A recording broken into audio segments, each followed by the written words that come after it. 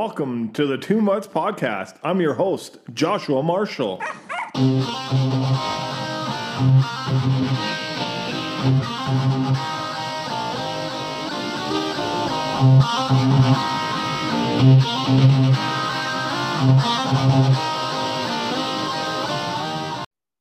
Welcome back to the 2 Mutts Podcast.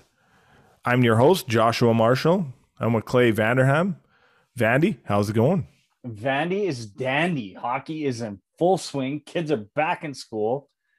Season 5 of the 2 Mutts Podcast. Season 5 of the 2 Mutts Podcast. And we got a number 5 on the show today. Matt Benning from the Nashville Predators. So great guest, a good hour with Matt Benning. Former B&B Blazer for all you B&B Blazer fans. Yeah, no, exactly. So it's a great way to start the pod. Great way to start a new year. We love it. We're getting back into the swing of things, back into our normal routine. So how are things been? How was the kind of the off season, and how's the family? How's things going? Things are good. Yeah. Kids are. Yeah, Jace is starting his first year of U15, which is now contact. So he's he went and did a hitting camp.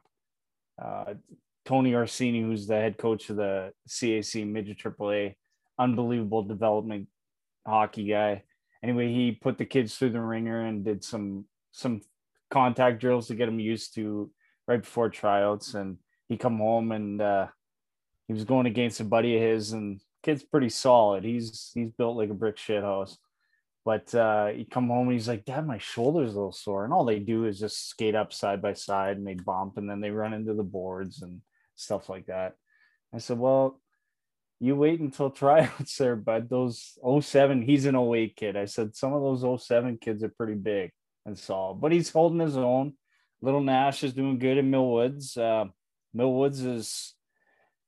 their U11's looking pretty good, so they're making the evaluator's job tough. So it's good. It's fun. I love it. Love it. Yeah. No, it's good. It's good, man. Things are good here. Work's busy. Gearing up for another big year on this podcast. We got some great guests, some new fresh faces. We can't wait to bring some people some great interviews. So we're looking forward to that. Get back into the swing of things, but. Yep. Not much NHL news and notes to talk about. Things are kind of slowly picking up, but nothing's totally happening right now. I think obviously with the rookie camps, those will start later this week. But, neck of the woods, we're here in Edmonton. We're an Edmonton podcast. Ken Holland spoke. Connor McDavid spoke. Ken Holland did a sit-down interview with Mark Spector. And you can find that interview on Sportsnet's website at sportsnet.ca. And then Connor did a media avail just recently here, and pretty much both of them saying time is now, Vandy. Do you agree? I agree 100%. So I believe time is now too for this organization.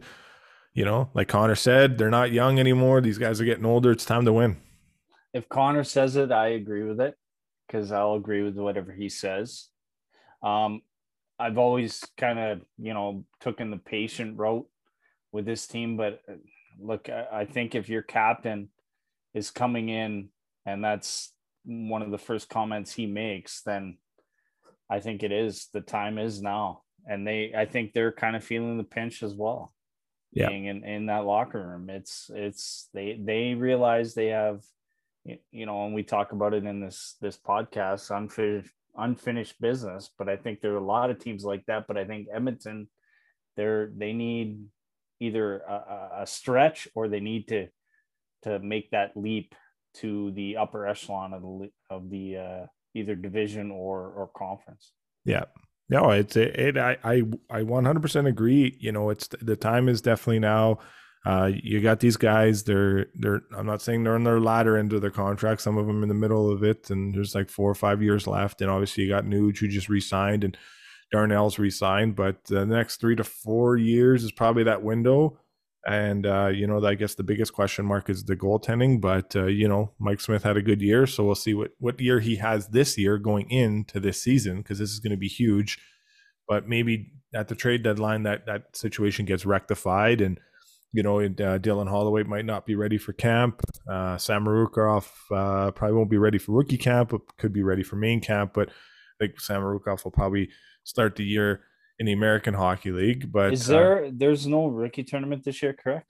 they just played 2 games against the Flames back to back. Okay, so That's there's this no week. Penticton or anything. That will be back next year. So from Gotcha. all the plans, they'll be back. That tournament and the Penticton tournament will be back next season around this time. So that's the plan. Keith Gretzky spoke about that. That's something that they really want to see. So, it sunk in for me. Seeing Zach Hyman wearing an Oilers jersey, that was a bit for people, new listeners. I'll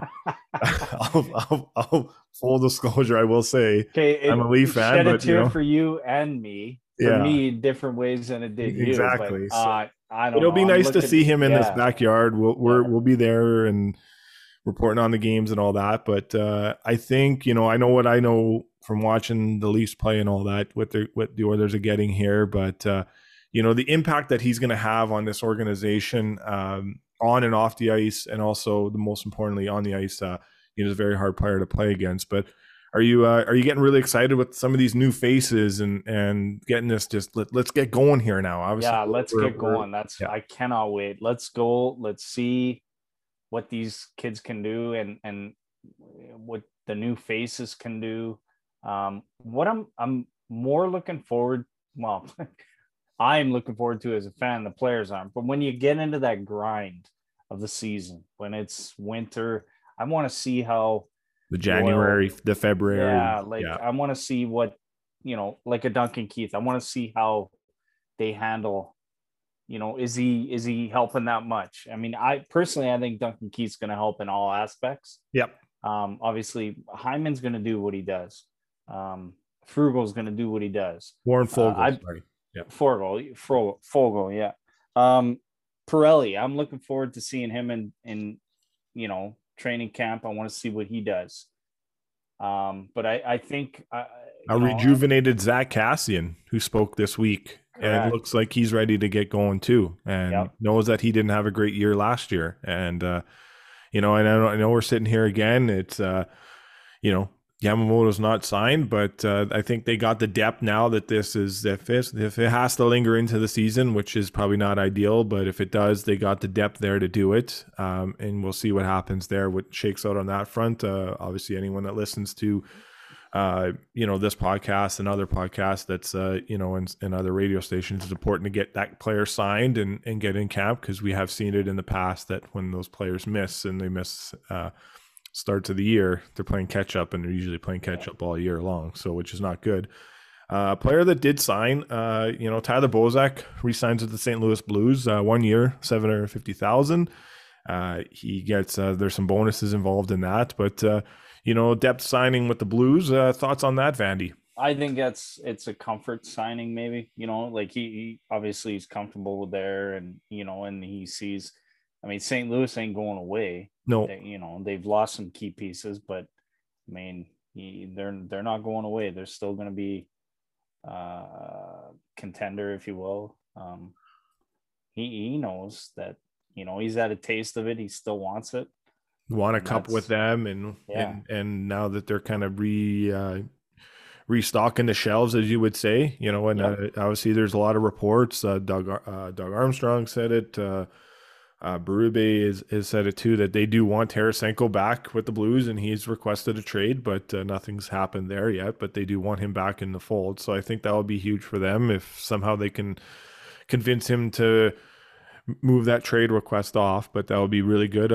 Another player that you've talked about last year a lot, Spencer Knight. He did an interview the other day and talked about he had that splashy start to his career in the NHL, but now he needs to, keep that going. And we've seen that, Carter Hart, neck of the woods here, has done that with the Flyers and hasn't had that one-off year. But thoughts on Spencer Knight? Do you think he's going to play a huge factor? Do you see him kind of taking over the number one role with the Florida Panthers, or because they got Bobrovsky, it's easy to do the 41-41 split? I don't know if for me, goalies are they're a tricky, obviously they're a tricky breed, but I I don't know. I think Bobrovsky's still the guy. I don't think I think Knight gets his opportunities, and it's what he does with those opportunities and whether or not he goes. Can he do it? Yeah, he's proven it on, world stage. He's proven it, but that's his age category. You're in a different realm in the NHL. To do it night in, night out is how you become a professional. So I think I think Florida, they got smart personnel, smart management there. I don't think they're going to rush him. I think you have Bobrovsky. Let's kind of ease Spencer Knight into it. Now, does Spencer Knight want to be the number one guy? Absolutely, he does. But at the end of the day, the management, coaching staff are going to do what's best for the Florida Panthers, and they're going to hopefully take their time or proceed when Knight's ready. Yeah. Yeah, it for him, I think it's going to be key. He's in a good situation there. The coaching's really good. The coaching system's really good. Yeah. So I think for him, everything's looking good. And if he plays, maybe 30 games, then I don't think that's bad either. And healthy competition is good competition. In that situation for Florida, and that organization is on the cusp of winning. They haven't won a playoff round in quite some time, but I think they did really good last year. They showed some strides, but again, it's some unfinished business, which is the theme of this podcast today that you're saying, right? Yeah, and I mean, you think about all the interviews that Tampa players had after they winning second Stanley Cup back to back, but they said that getting out of that Florida series really, obviously this playoffs was a little different than the bubble playoffs, but getting out of that Florida series was something that really turned the tide for them, if you will. Yeah. And I don't, obviously they won it. I mean, how can you disagree with it? But yeah, I think them beating Florida in that, that series, the fuck fest, if you will. Yeah. as Upshaw and O'Brien said. But yeah, I think Florida's coming on, and yeah, I think they'll be. Yeah. And speaking of coming on, we got a new podcast sponsor. First Choice Auto Body in Edmonton, Alberta here has joined on with us this season for a new sponsorship, and we're looking forward to having them on. We can't wait to get that going. It's going to be pretty good. Napoleon Alhamera and Chalky Alhamera, good family friends of mine, have joined on. They are in the south side of the city. So if you guys are looking to get any body work done, getting some vehicles painted, anything like that, box liner sprayed, windshields, getting new tires, First Choice Auto Body will take care of your needs. Give them a call at 780-984-4466 and tell them the Too Much Podcast sent you for Too Much Podcasting pricing. So looking forward to having a new sponsor on. And before we throw to our interview with Matt Benning, Pierre-Luc Dubois spoke. He did the car wash. The NHL car wash was this week, where a bunch of the players were in Toronto and going through the media circle and all that, as they call it, the car wash. So he said that the trade drama was a very hard part in his life when he got traded from Columbus to the Winnipeg Jets. And obviously we've seen that on the ice. He wasn't this normal player that we saw in years past. But, talk about, an off season, a fresh new start for him, kind of eliminate what happened last year, go into a new season. How key is he going to be for the Winnipeg Jets, Fandy? Yeah, I mean, I don't think we saw the Dubois that we all know he can be. And, I wrote it down in my notes when we were talking to Matt about how, because he mentioned it, when you move, not midseason, and Matt didn't move midseason, but when you move to a different location and maybe that's never happened to you, or you move mid-season, how that may affect a player and how tough that would be, especially on a young kid or like a player, established player that's maybe got a new family, that kind of thing, how tough that would be. You know,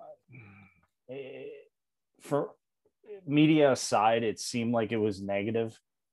I don't know if it was or not, but I can't imagine it was easy for him to come in and you're replacing a second overall pick, and now you come in and you're you're supposed to fill the void, if you will, and how hard. Yeah, who knows? I think he's gonna be a force.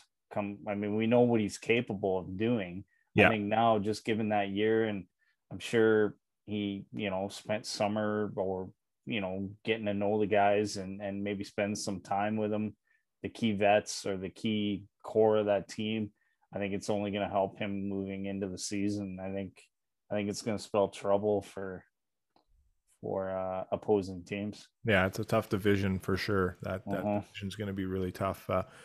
Yeah, I think for sure he'll be really, really key to what's going on there as a fresh new start. I know from a few players I've spoken to that have been traded mid-season and whatnot, and as he was, and some of those guys going from American to a Canadian market, it was really, really hard on those guys. Oh, really? Okay. Yeah. So, and a lot of that, you didn't get that until the season was over. You could see that they weren't themselves, the players that I spoke to about this, and when you get them in a different situation, they kind of speak openly and be like, yeah, it was tough on me. Like some of them told me that they weren't eating right. Their nutrition went down. It was the pressure that you felt that you needed. Everything as simple as that, right? Yep. Yeah. Yeah. Like you have a place that you go to maybe, or cater, whatever the hell you do, right? And then you're moving to now you got to because let's face it, these hockey players are all habit.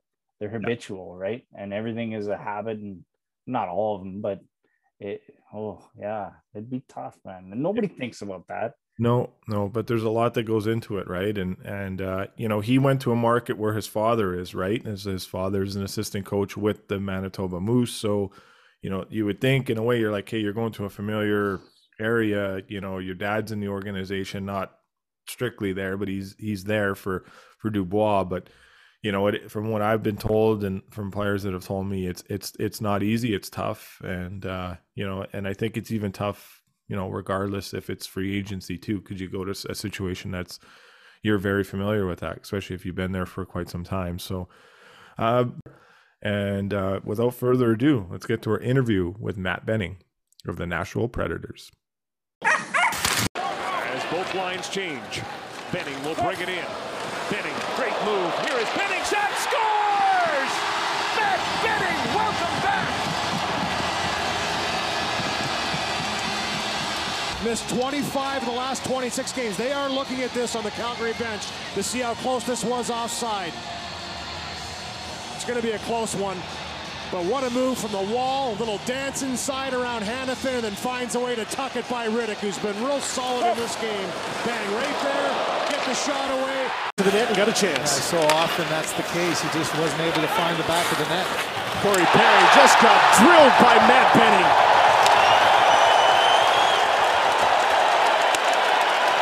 Coming down the slot, and Benning, just a perfect hit chest to chest as Perry was trying to make a play and wasn't aware of Benning closing the gap quickly. Across the blue line, McDavid still has it checked, but Benning's got it, lets it go, and he scores! Matt Benning makes it a 3-0 Oiler lead. The Oilers picked it up on that 4-on-4, didn't they? And then they just kept that momentum going. Made some good plays defensively, getting back and taking away pucks as John Tortorella looks up at the big screen trying to figure out how that one went in. Well, it went in because you follow up 97. You follow up 97, and Matt Benning jumps up in the play. Todd McClellan has talked to his guys. You want the D up as much as you can. Sergei Bobrovsky can't believe that one went in because he's made so many good saves. But Connor McDavid, because of his speed, backs everybody off. Matt Benning is able to take the ice that's available, which is behind him. Boom. In the net, and a big 3-0 goal. Our next guest was drafted by the Boston Bruins in the 6th round in 2012. He went on to sign with the Edmonton Oilers in 2016. We'd like to welcome Matt Benning from the Nashville Predators to the 2 Months podcast. Matt, how's it going? Good, thanks. How you guys doing? Good, good. We really appreciate you taking the time to do this. This starting off our season 5 with number 5, so it's pretty sweet. Nice. Sounds like it was meant to be. Yeah, exactly, I like exactly. that ring. Yeah. So, no, that's pretty sweet. So, I guess how are things going? You're obviously, it looks like you're back in Nashville, and how are things going with the captain skates and all that so far? Yeah, the captain skates are good. It's I mean, a lot of guys kind of know it's guys are excited to get back, kind of see where they are versus your teammates, and there's a ton of good friendly competition here in Nashville. It's been great. Skates have been high paced, and guys are tired, so I think that means we're working hard. Yeah, oh, that's for sure. So, before we jump into your career here and all that, so how was the off season? How was the training? Did you change anything up? Did you kind of keep it the same as you normally do? How did that go for you?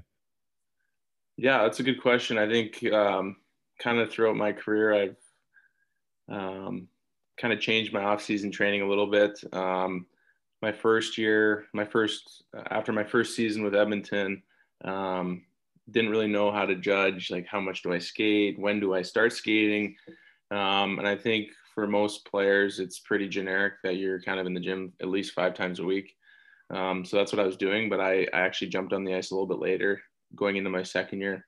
And I think that works for some players, mostly the older generation players. But for me, I learned that I needed to get on the ice more, and jumping to this past summer, going into my 6th season, did a lot more skating. I would say I was back early June, and I jumped right on the ice 2-3 times a week.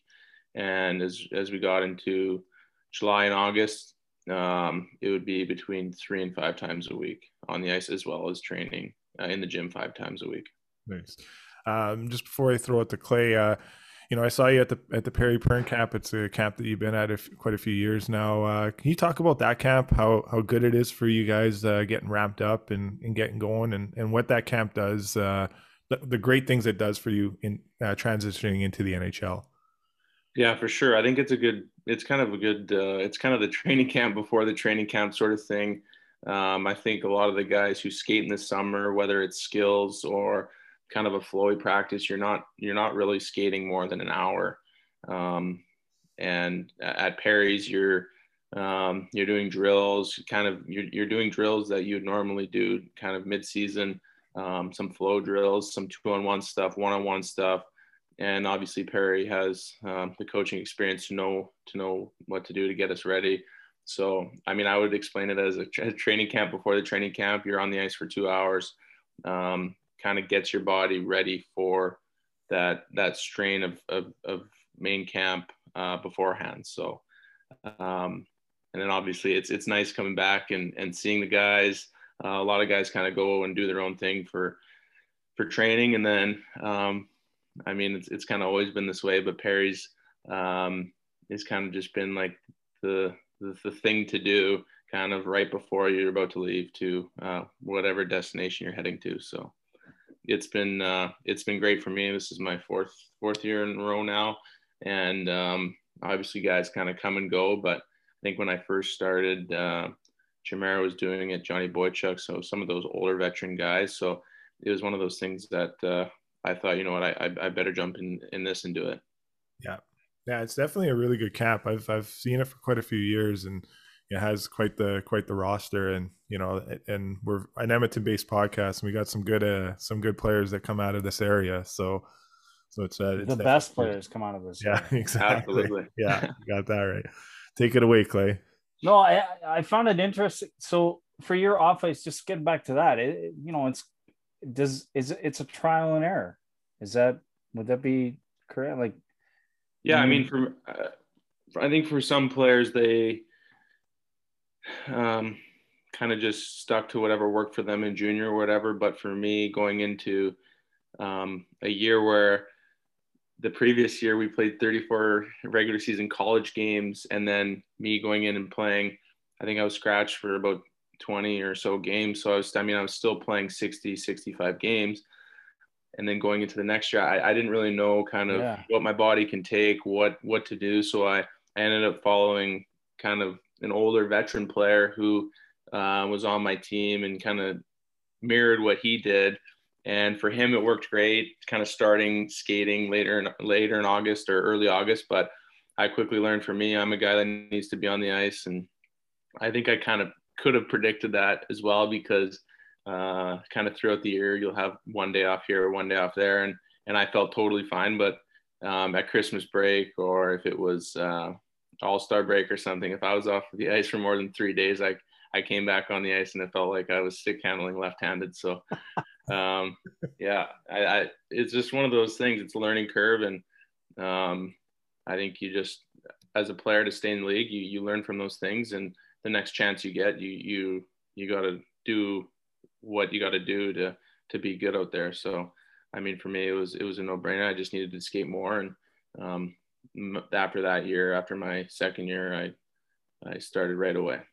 Good for you. And your path to the NHL, we'll talk about it here. We'll get into it, but your path is, I mean, you didn't exactly have the easy road, if you will. Not that there is an easy road, but go back to your youth. And like we talked before we went on, we're going to make you think a little bit. When did you start playing some coaches? I mean, you come from a hockey family, your uncle, your dad, obviously, and, your brother as well. But when did you start playing? Where did you play? Maybe some coaches or some influences that you had growing up. And yeah, for sure. About that. I think I started when I was 5 or 6 years old. I don't remember. I think it was 5, right on my 5th birthday. And obviously had the influence from my dad, who played, had a great career in NHL. And then, all of his brothers played. And then my grandpa, being the scout he was for Montreal forever. So I think it was kind of in my blood that I was going to put on a pair of skates at 4 or 5 years old, rather than something else. So that's kind of when I started. And yeah, I grew up actually right by the old Rexall rink there in Highlands. It was a great spot for us. And then kind of when I think I was 8 or 9, we moved to St. Albert, and I think it was mostly just to do with it was great. It was a great hockey place in St. Albert. Lots of kids playing hockey, and the area that I was in Highlands, it was kind of slim for players. We had a hard time putting together a team. That'd be the Eagles. Geez, I don't even know. I think it was, because didn't Boychuk live in that area too? Because he was a Northside guy also. So. Because I went back in my day, they were called the B&B Blazers. See, that's what I was about to say. I still have that jersey, the B&B Blazers. It kind of looked like a Kamloops Blazers jersey. And I remember that team for sure. So I was definitely on that team, and then we moved to St. Albert. Geez, I don't know when. I think I was 8 or 9, but yeah, it was a good time being around that arena, Rexall, and we used to always go to the Oilers games and that sort of thing. So growing up in that area was awesome. Did Dad coach you growing up? Yeah, he coached me growing up till I want to say Bantam. No, he was a great influence on me. He obviously played the game. He was a different player than I am, so he was more offensive, and I kind of stayed back. Is pretty good story. He thought maybe, you know what, Matt, you're going to be a forward. So he tried, and this is in the B&B Blazer days. He tried putting me on forward, and my dad said that I wouldn't even go in the offensive zone. I'd just stay at the blue line. So I quickly transitioned to defense and never looked back there. So yeah, I kind of started there and always stayed there. So you play midget. You play up to midget AAA, right? Yeah, I played. Yeah, so all my years in St. Albert with the Raiders.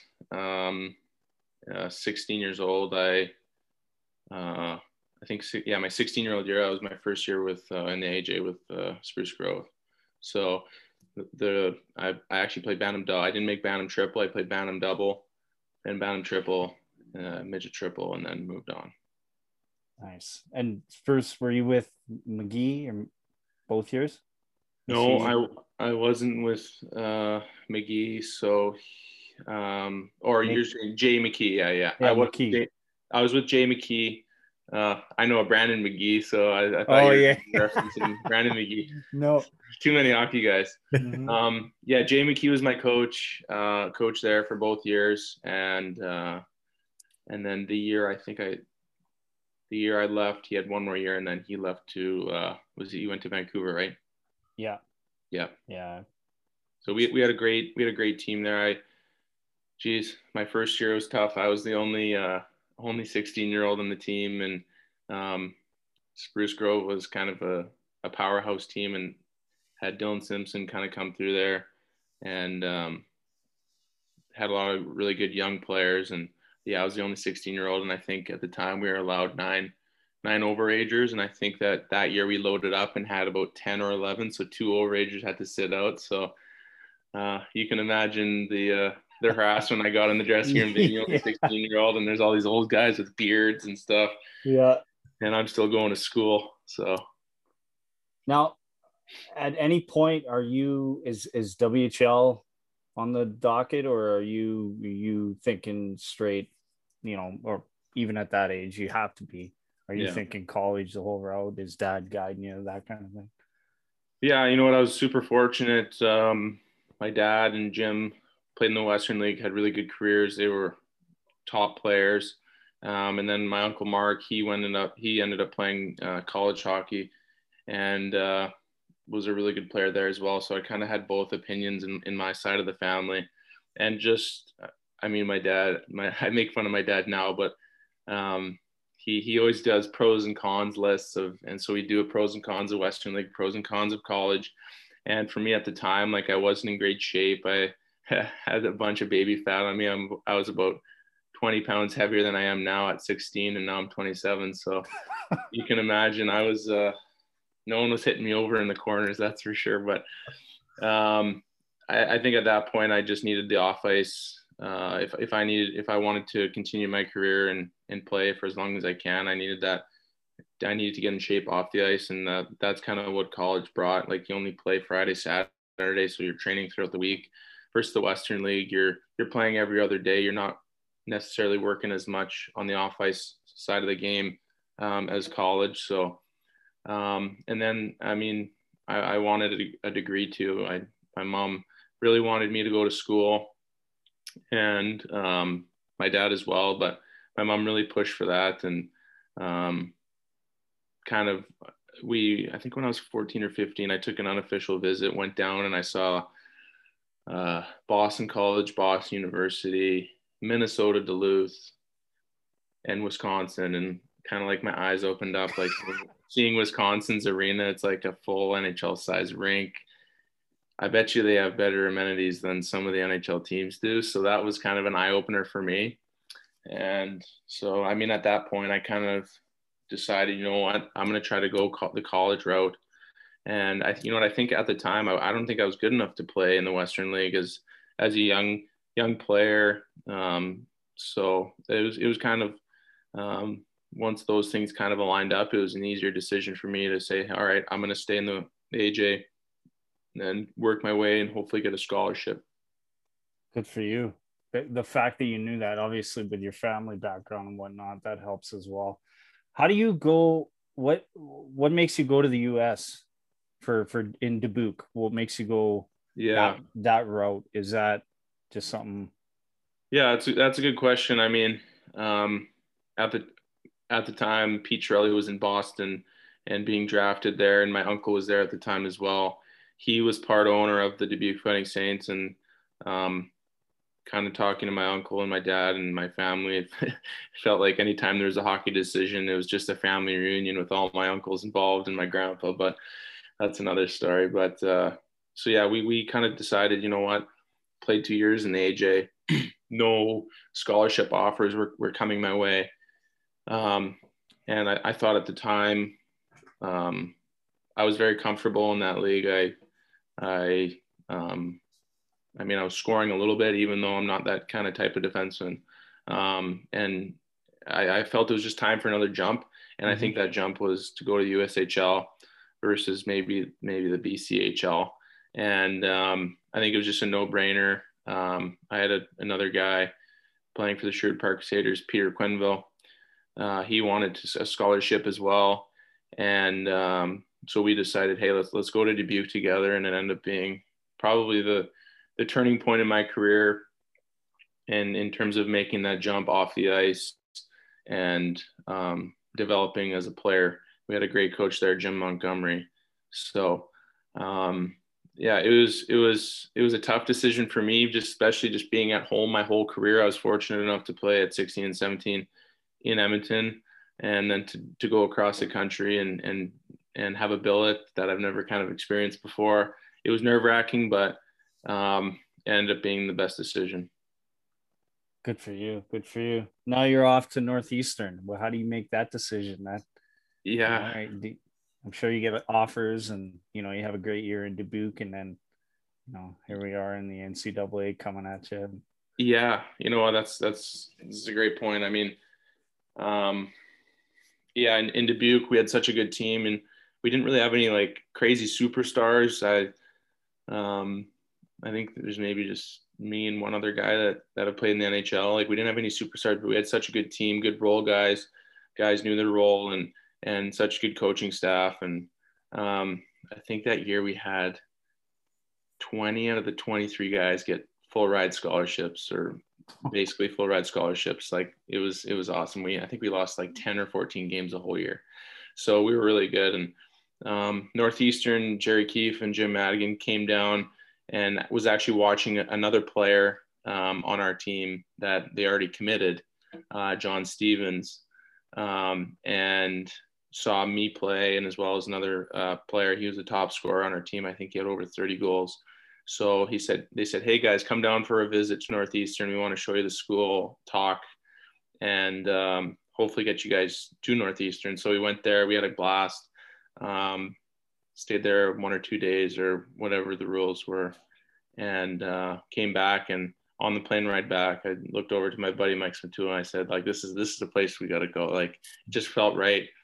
And it was a great opportunity for us to jump in and play right away, which I think was important. Obviously my brother's doing well in Denver, but schools kind of like those top tier schools, you get so many draft picks and guys who are going to get the first kind of kick at the can. So sometimes you can kind of be left out when you're not playing as much as you want to, and that sort of thing. So I was very fortunate to come in, play well, and capture kind of a bigger role than I expected my first year at school. Where is Northeastern, for those that don't know? Yeah, Northeastern is a school. It's right near.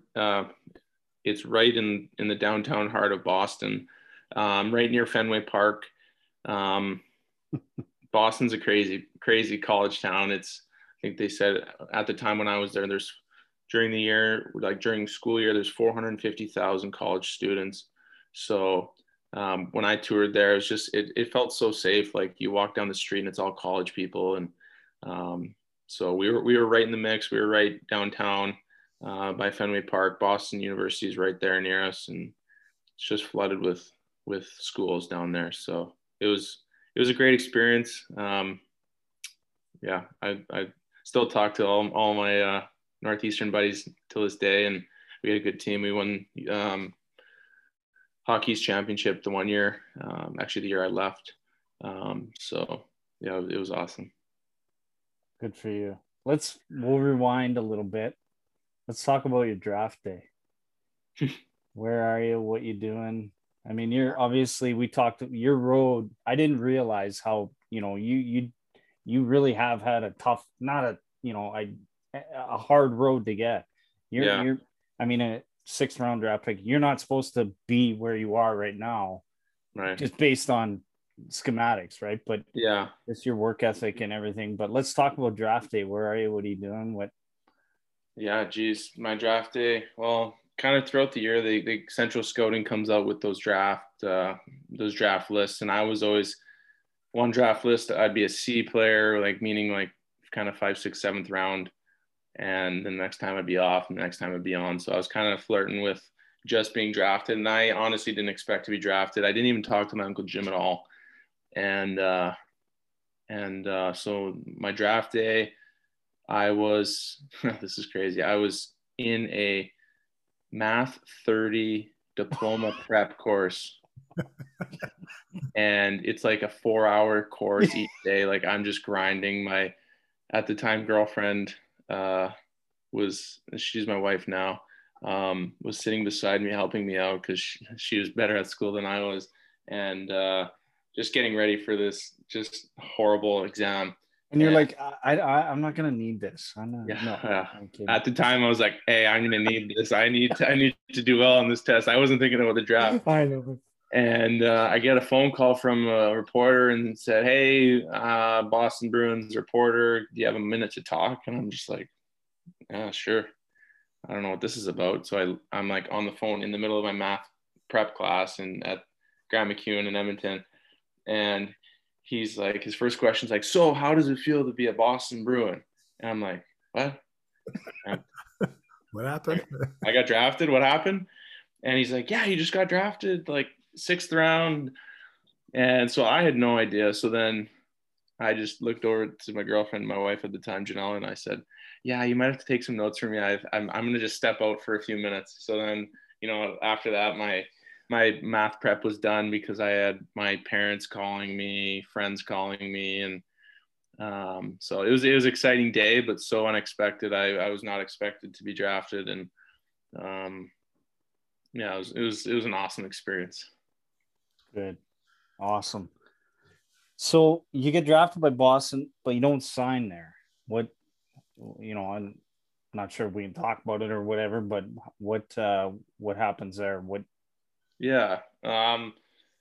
So it was, Pete Chiarelli was the GM at the time when they drafted me. My uncle was assistant GM. And then kind of throughout the next 3 years of me being in school and stuff, Pete moved on to be in Edmonton. My uncle moved on to be in Vancouver. And Don Sweeney was the new GM there, who was around. He was the other assistant GM in Boston. And he, after my 3rd year, I had a really good year, and it just kind of felt like, it's time for me to make the jump. And I was really close to being done school. I stayed every summer, took an extra 2 classes, kind of just in case maybe after my 3rd year I was to leave. So I was so close, and the decision was easy. And I went to the Bruins, or my family advisor / agent went to the Bruins and said, hey, Matt's ready to leave. What are you guys thinking? And they kind of, I kind of took it as a hint of they didn't think the best of me. So they kind of just said, you know what, you can go back for your 4th year at school and we'll maybe sign you after that year, or you can go somewhere else. So my agent, when he kind of heard that, he talked to Pete Chiarelli, who originally drafted me, and said, hey, is there interest in Matt coming to Edmonton? So I kind of went the free agency route. I didn't pull Justin Schultz. Yeah, I wasn't that tight, that class of player, or that Jimmy Vesey in Nashville sort of thing. But it was one of the ones that was kind of just mutual, and they said, hey, we respect you as a person, player, but we have our guys here, and you can go somewhere else and kind of hope the best for you. And ended up working out. I went and kind of saw a few other teams who were really interested, and decided Edmonton not. And I get this, people ask me this question all the time, but I picked Edmonton, I think, just for the opportunity to come in and play right away, versus, it's like my hometown, my family's there, and that sort of thing. So it was just like I said, a great opportunity for me to jump in and play. Yeah, no, it's awesome stuff. It is for sure. And I wanted to kind of go back to Peter Chiarelli. I feel like personally at times he gets the kind of the raw end of the deal, and anyone that's listening to this podcast, we have Elaine Waugh on, who, and I don't know if you know him through the hockey circle, but Elaine and Pete Chiarelli, grew up together and went to Harvard together and all that. And, I just want to get your thoughts on the influence he was for you, in your hockey career, because I think, he's done a lot of good things in hockey. And I think, unfortunately, he gets the bad rep at times, but, and you know him better than anyone. So I just want to get your thoughts on Peter Chiarelli as a person. Yeah. I mean, he's a great person. He's kind of now as being in, this will be my 6th year. I've been through a few GMs. There's kind of 2 types of GMs. There's ones that are kind of hands-on or very involved, comes into the locker room, connects emotionally and with the players and asks how their families are doing and that sort of thing. And Pete was kind of the opposite of that, which I respect. And I think that can be where things get lost in transition, where people say, well, he doesn't care, but I mean, at the end of the day, it's a business. He cared about the players. It's just some GMs can't have a harder time trading somebody or sending somebody down when they're emotionally attached to that person or player or their family or that sort of thing. So, I mean, I think Pete's a great hockey mind. Obviously, him as well as a few others were kind of the building blocks of that Boston team that to this day is a top team, built with the same players that he had when he was there. So, I mean, I think in Edmonton, my first year, we had a great team. He did a good job in bringing in some pieces there. And I mean, it's such a tough sport to kind of know how players will gel together, how one guy will play with another guy. I think a lot of the times it's just luck. And I mean, Pete, he's been in the league for such a long time that he did a great job, I think. I mean, the fans in Edmonton can be harsh at sometimes, but I really enjoyed my time with Pete. And I think one thing that I can say as a player is he was there. He saw me extremely raw and out of shape when I was drafted at 18, and he saw me develop physically off the ice and on the ice, and I think he kind of saw that fight in me and that resiliency to be like, hey, like when I went to camp, I almost got embarrassed my first year because I was so out of shape and I couldn't keep up. And then the next year I came in and I was a totally different player in person. I think he saw that and he said, this is the kind of pro that we need on a team just to fill whatever role he can. So, I mean, kudos to him. He's had an amazing career as a GM, and I think he's in Seattle now. You know what? I think so. I'm not 100% sure, but I was just going to say, I hope he resurfaces back in the game, because I think the game is better when Peter Chiarelli's in it, because, you know, like you talked about what he's done in Boston. Yeah. And I know it's been tough here, you know, for fans and whatnot. And there's been, you know, success here and success there. And there's been some things happen along the way, but you look at kind of the core pieces that he set this team up with and the contracts that he's signed, you know, they're really good deals in my opinion. And, you know, obviously we'll get into that too, but your time in Edmonton, you know, coming here, you know, did you feel the pressure, you know, being a hometown kid and, you know, just the market it's in itself? Yeah, no, I would say kind of. Hope you stayed off Twitter. Like, What's that? I couldn't imagine being a player in Edmonton on the cesspool that is Twitter. Yeah. Yeah. Twitter's toxic if you're a player. I remember, I mean, me and Drake Caggiula kind of came in as rookies that first year, and we were a playoff team. That was the year we lost in the second round. And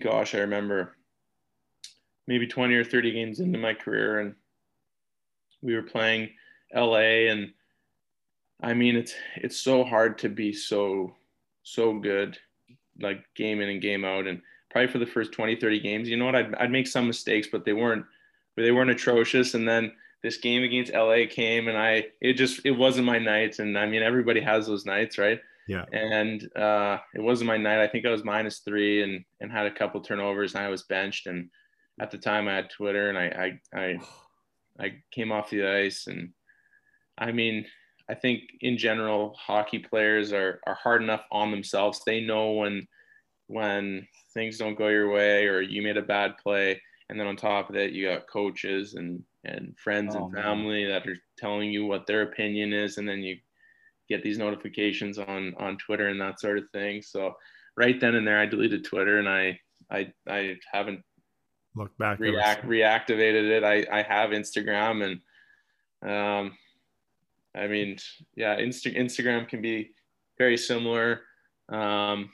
This past year when me and another Edmonton boy, or Leduc boy, Jordan Martinick, got in that, we got in a little scruff. Two friends of the pod.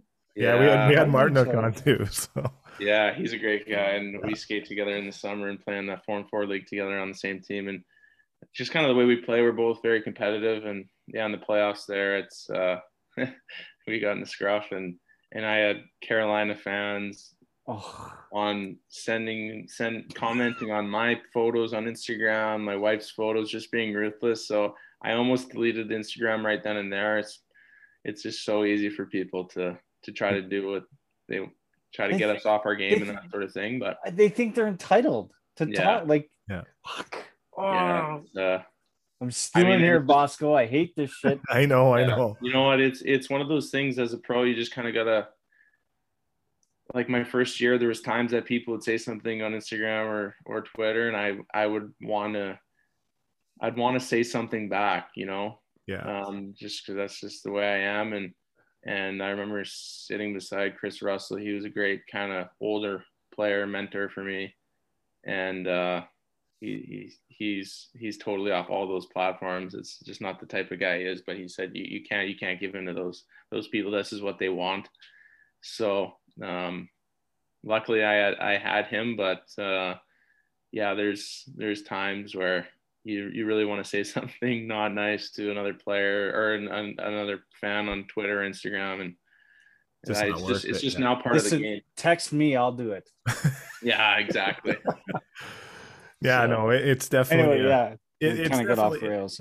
Yeah, and I think at times, you know, it's it is tough. You do see it a lot in the hockey hotbed markets, but we'll turn to something positive and we'll get back to that. And, you know, it is what it is. Those people, you know, they, as you say, they just want to get a reaction out of you. But one of my questions, part of the game, I think now is you got to deal with it. Yeah, I know it is, especially nowadays, right? So it's everyone thinks you know, it's weird because I was actually talking to an NHL PR guy about it today, and it's just down the road from us, and it was just the same thing. It's just like, it's not worth it. But so, you know, talk about Chris Russell. You just talked about him there.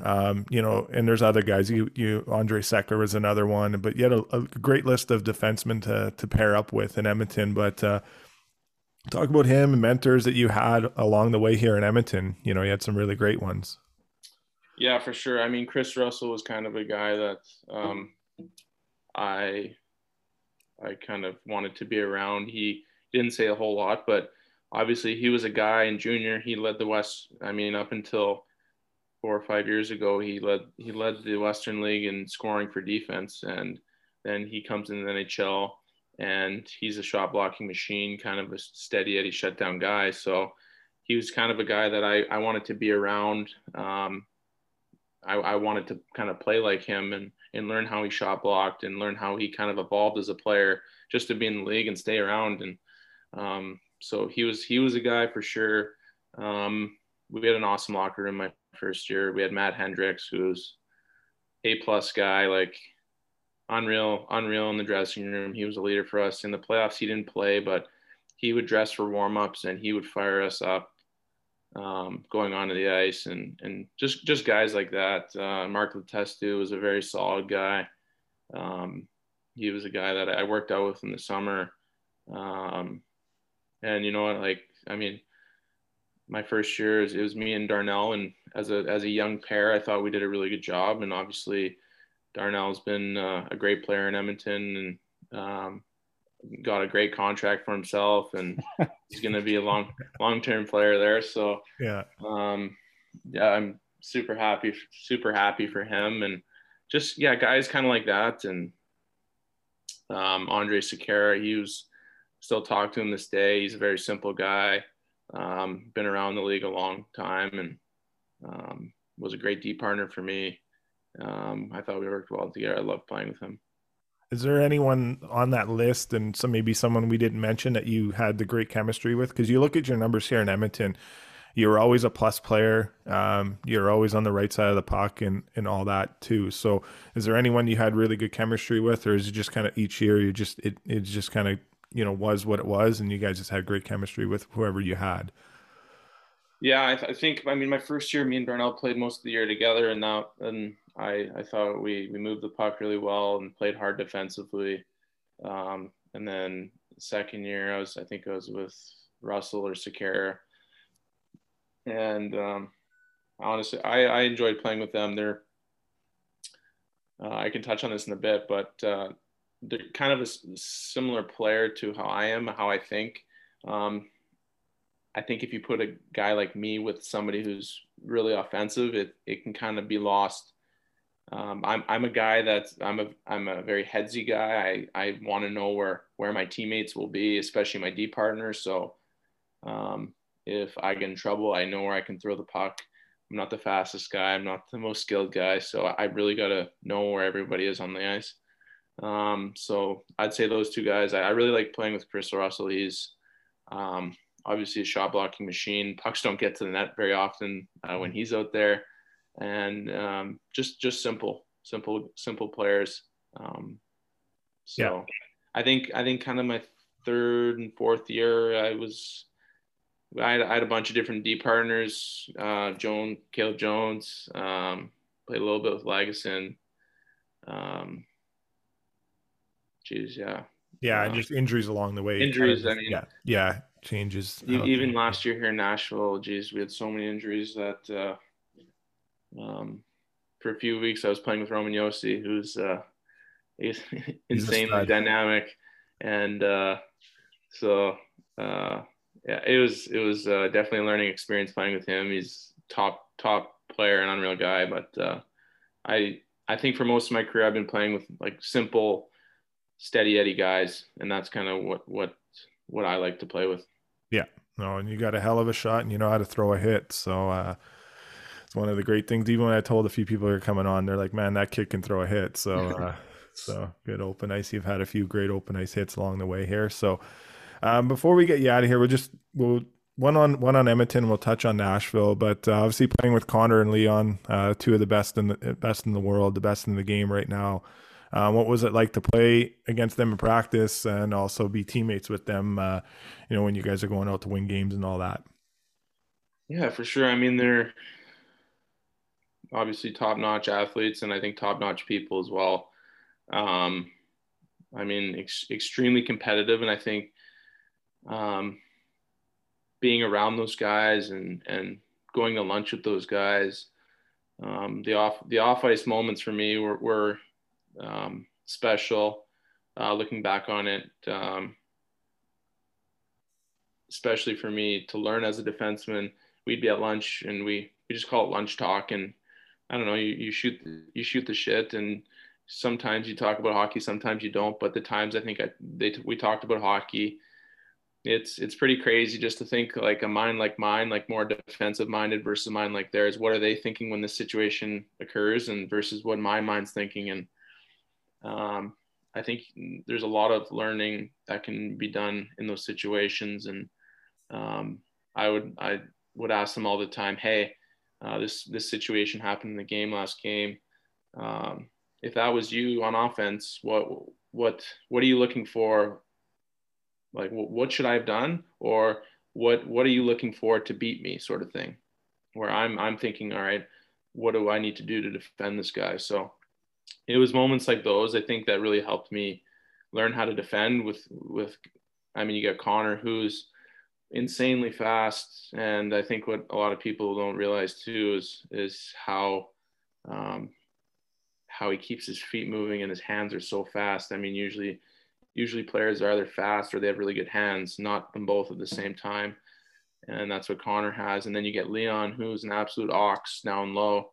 And I mean, if you try to take the puck from him, good luck, because he's just going to stick his big legs out there and his big ass and protect the puck. And then when you try to step around him to grab the puck, he just spins you and takes it to the net and can make plays at any point too. So I mean, I'd say, and especially in the NHL, I think a lot of players,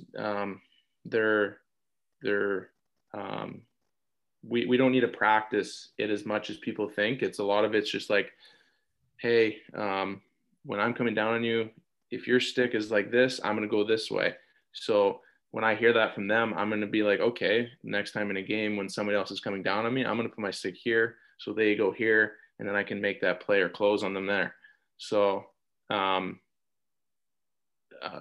both of them for me were amazing teammates, as well as just to learn from them. Yeah, no, for sure. They obviously, their pedigree speaks for its own, and everything we hear too is great people off the ice too, which is also great. And it's the one thing I love about the game. You know, you meet a lot of great people off the ice. So you go to Nashville. You know, was that decision easy? Was it hard? You know, it's obviously some great defensemen there, and great coaching program. David Poyle's probably the best, or one of the best general managers in the NHL. You know, talk about going there and that decision. Yeah, for sure. I mean, at the time, it was probably one of the hardest decisions of my life, being from Edmonton, playing there, and that locker room. I love those guys so much. Been there. I was there for 4 years, and everybody I knew so well, and just being comfortable in that locker room was a big thing. And if you can believe it or not, I've never been traded or switched teams in the same league. So that was a new experience for me, going somewhere new on a different team in the same league. And just that uncertainty of where I'm going to fit on this team and that sort of thing. And I mean, when I was kind of deciding Nashville, you get instantly, you think of just the amount of top class, top pedigree of defensemen that they've pushed out of that system. It's just insane. So I knew that as a defense. What's that? The factory. It's a factory. Exactly. Yeah. It's just like, go and look at it. There's just so many players, but so I knew that it was a place for me to go and learn and become a better player. And I think have a better chance to play, which was important to me, and have a more defined role. So those were kind of the main points in why I left, and they were really excited having me and Mark Borowiecki were kind of the new defenseman on the team. Obviously Nashville was so close to winning the cup my first year in Edmonton. They beat Anaheim after they beat us, and then lost in the finals. But I knew it was a team that was close, just like Edmonton. It was just a better opportunity for me. Yeah, and you got some great players there too. You know, you got Pekka Rinne just retired, but you know, talk about the season you got to play with him. I know it was weird because it's the COVID and all that, and we've had Vernon Fiddler on, and he several times, and he's talked about how great the fans are there. But kind of a two-part question: the fans and also Pekka Rinne. What a great teammate he is, and what a great career he had also. Yeah, absolutely. And I wish I got to play longer with him for sure. He outstanding guy, always around the guys. Tons of stories to tell. Obviously, been in the league for so long. And I think the one thing that stood out for me was his compete level, not only in games but in practices. Like, I mean, obviously people will see him. He'll be on the highlight reel 5-10 times a year. There'll be a wide open net, and he'll dive across and make a save. And what I think people don't realize is that, I mean, you don't just get lucky like that. It's you're doing that always, and you're learning where players will shoot on an open net, and he was doing that stuff in practice. Just his competitive nature, and I mean, he'd never give up, and I mean, a lot of times, especially in the NHL, goalies will, if the puck will go back door and it's a wide open net, goalies will just be like, all right, like whatever, score, and won't compete and never give up, sort of thing. And he was that guy that would dive across and try to make that save. So that was something unbelievable. Obviously a great teammate, and he's a new dad, and kind of created a legacy here in Nashville. Everybody loves him, does a lot with the community. So, I mean, he's a legend. Yeah, definitely a legend on the ice, off the ice too. So talk about Mattias Ekholm. He's kind of come on the scene here. More people are talking about him now, but talk about what most fans do know, or most fans might not know, about how good of a defenseman he is. Yeah, for sure. I mean, I think especially in Canada, you don't really see a whole lot of Nashville games, for one. So you don't kind of realize how good he is. And then secondly, we got Roman Josi, who's a Norris winner. He's every year just unbelievable. Some of the things he does is just crazy. And so I think a lot of times Roman will get that spotlight over Eki. And I, especially last year, I towards the end of the season, I noticed it the most. And he's just like the human spork. He's like, he can he can play power play, he can penalty kill, he shuts down top lines, he does it all. I mean, there's not anything he can't do. He can score, he can defend, he can be mean if he wants to. Like, he's just so versatile, and awesome guy off the ice too. He's a guy that I watch in games and in practices, and try to pick apart some of his game that I can transition into mine, because he's so sound defensively for a guy who's 6'3" or 6'4". He skates unbelievable. And yeah, I can't say good enough things about the guy. Yeah, no, for sure. That's tremendous. Obviously, you guys had an off season, some new faces, and talk about the new people you guys are bringing in here, the excitement to get this season going, and the leadership that you guys have with that great organization, and the great players you guys have too. Yeah, for sure. I mean, I think we kind of we got younger over the off season. We brought in Myers, who was in Philly, traded for Ellis, and Glass, coming from Vegas. They both look really good. We'll bring some energy into the lineup for sure. They're young bodies with fresh legs, and I mean, yeah, there's a massive hole for us to fill with Pex leaving, and David Rittich is a guy that I mean, as Edmontonians know, had a great stint in Calgary. I think the fans weren't too happy when he sallied in overtime. Yeah, big save. Sallied in the shootout there. Yeah. And but yeah, he's a great goalie to compete with Juuse Saros, who had an unbelievable second half of the season. Probably was the best goalie in the second half of the season. So we're really excited. We got a young squad this year with a bunch of really good older key players for us. So we got Ryan Johansson looking really good, Matt Duchene, obviously Roman Josi to kind of lead the back end. So we're really excited. We took us a good half season to kind of learn how John Hynes, his systems, and how and what that recipe is to win. And kind of once we figured that out and played that style, we were really good in the second half of the season. And there's got to be some unfinished business mentality there, right? I mean, oh, for sure, yeah. I mean, we ran into Carolina. They're a top team in our league, or in our division, and I mean they're a really solid team. They kind of play the same way we did.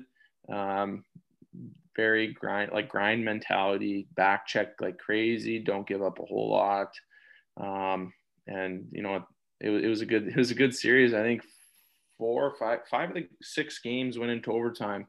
So it could have went any way. And I mean, that's just hockey, that's playoff hockey. And it was a great series, but I know this season we got more, and we got a better start to the season than we did last year. Yeah.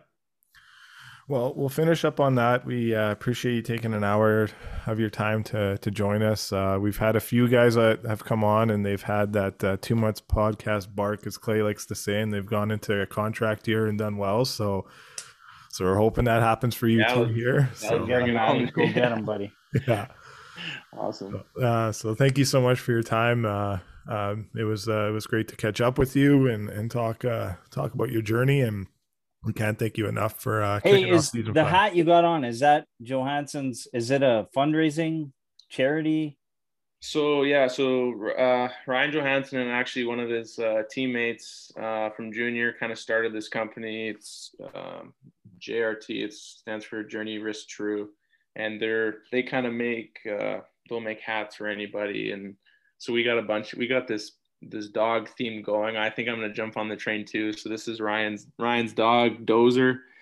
So they custom made these hats for him, and he brought him to the rink, and I got a dog with me here too. So I think I'm going to jump on that train and make some hats and give them to the boys. So maybe I'll have to stop by next year at Perry Perns, and I'll toss you guys some hats. Yeah, for sure. We'll definitely do that. So we got some plans. We want to do a golf tournament too but we'll get you. We'll touch base with you in the off season about that. We'll worry about the bigger things right now, but so we can't thank you enough. It's been great to catch up with you, and again, thanks so much. Awesome. Thanks, guys. Thanks for having me. When you hire a contractor, you want things to go smooth. Smooth as a driveway poured by Pete's Concrete. You want a solid guarantee. Solid as a basement floor by Pete's Concrete. You want Pete. Pete's Concrete. For sidewalks, patios, your leaky basement, Pete lays his reputation down with every job, and he offers you finishes and colors you won't find anywhere else. You want someone who proudly puts their name on the work they do. Pete puts his name in concrete. Pete's Concrete.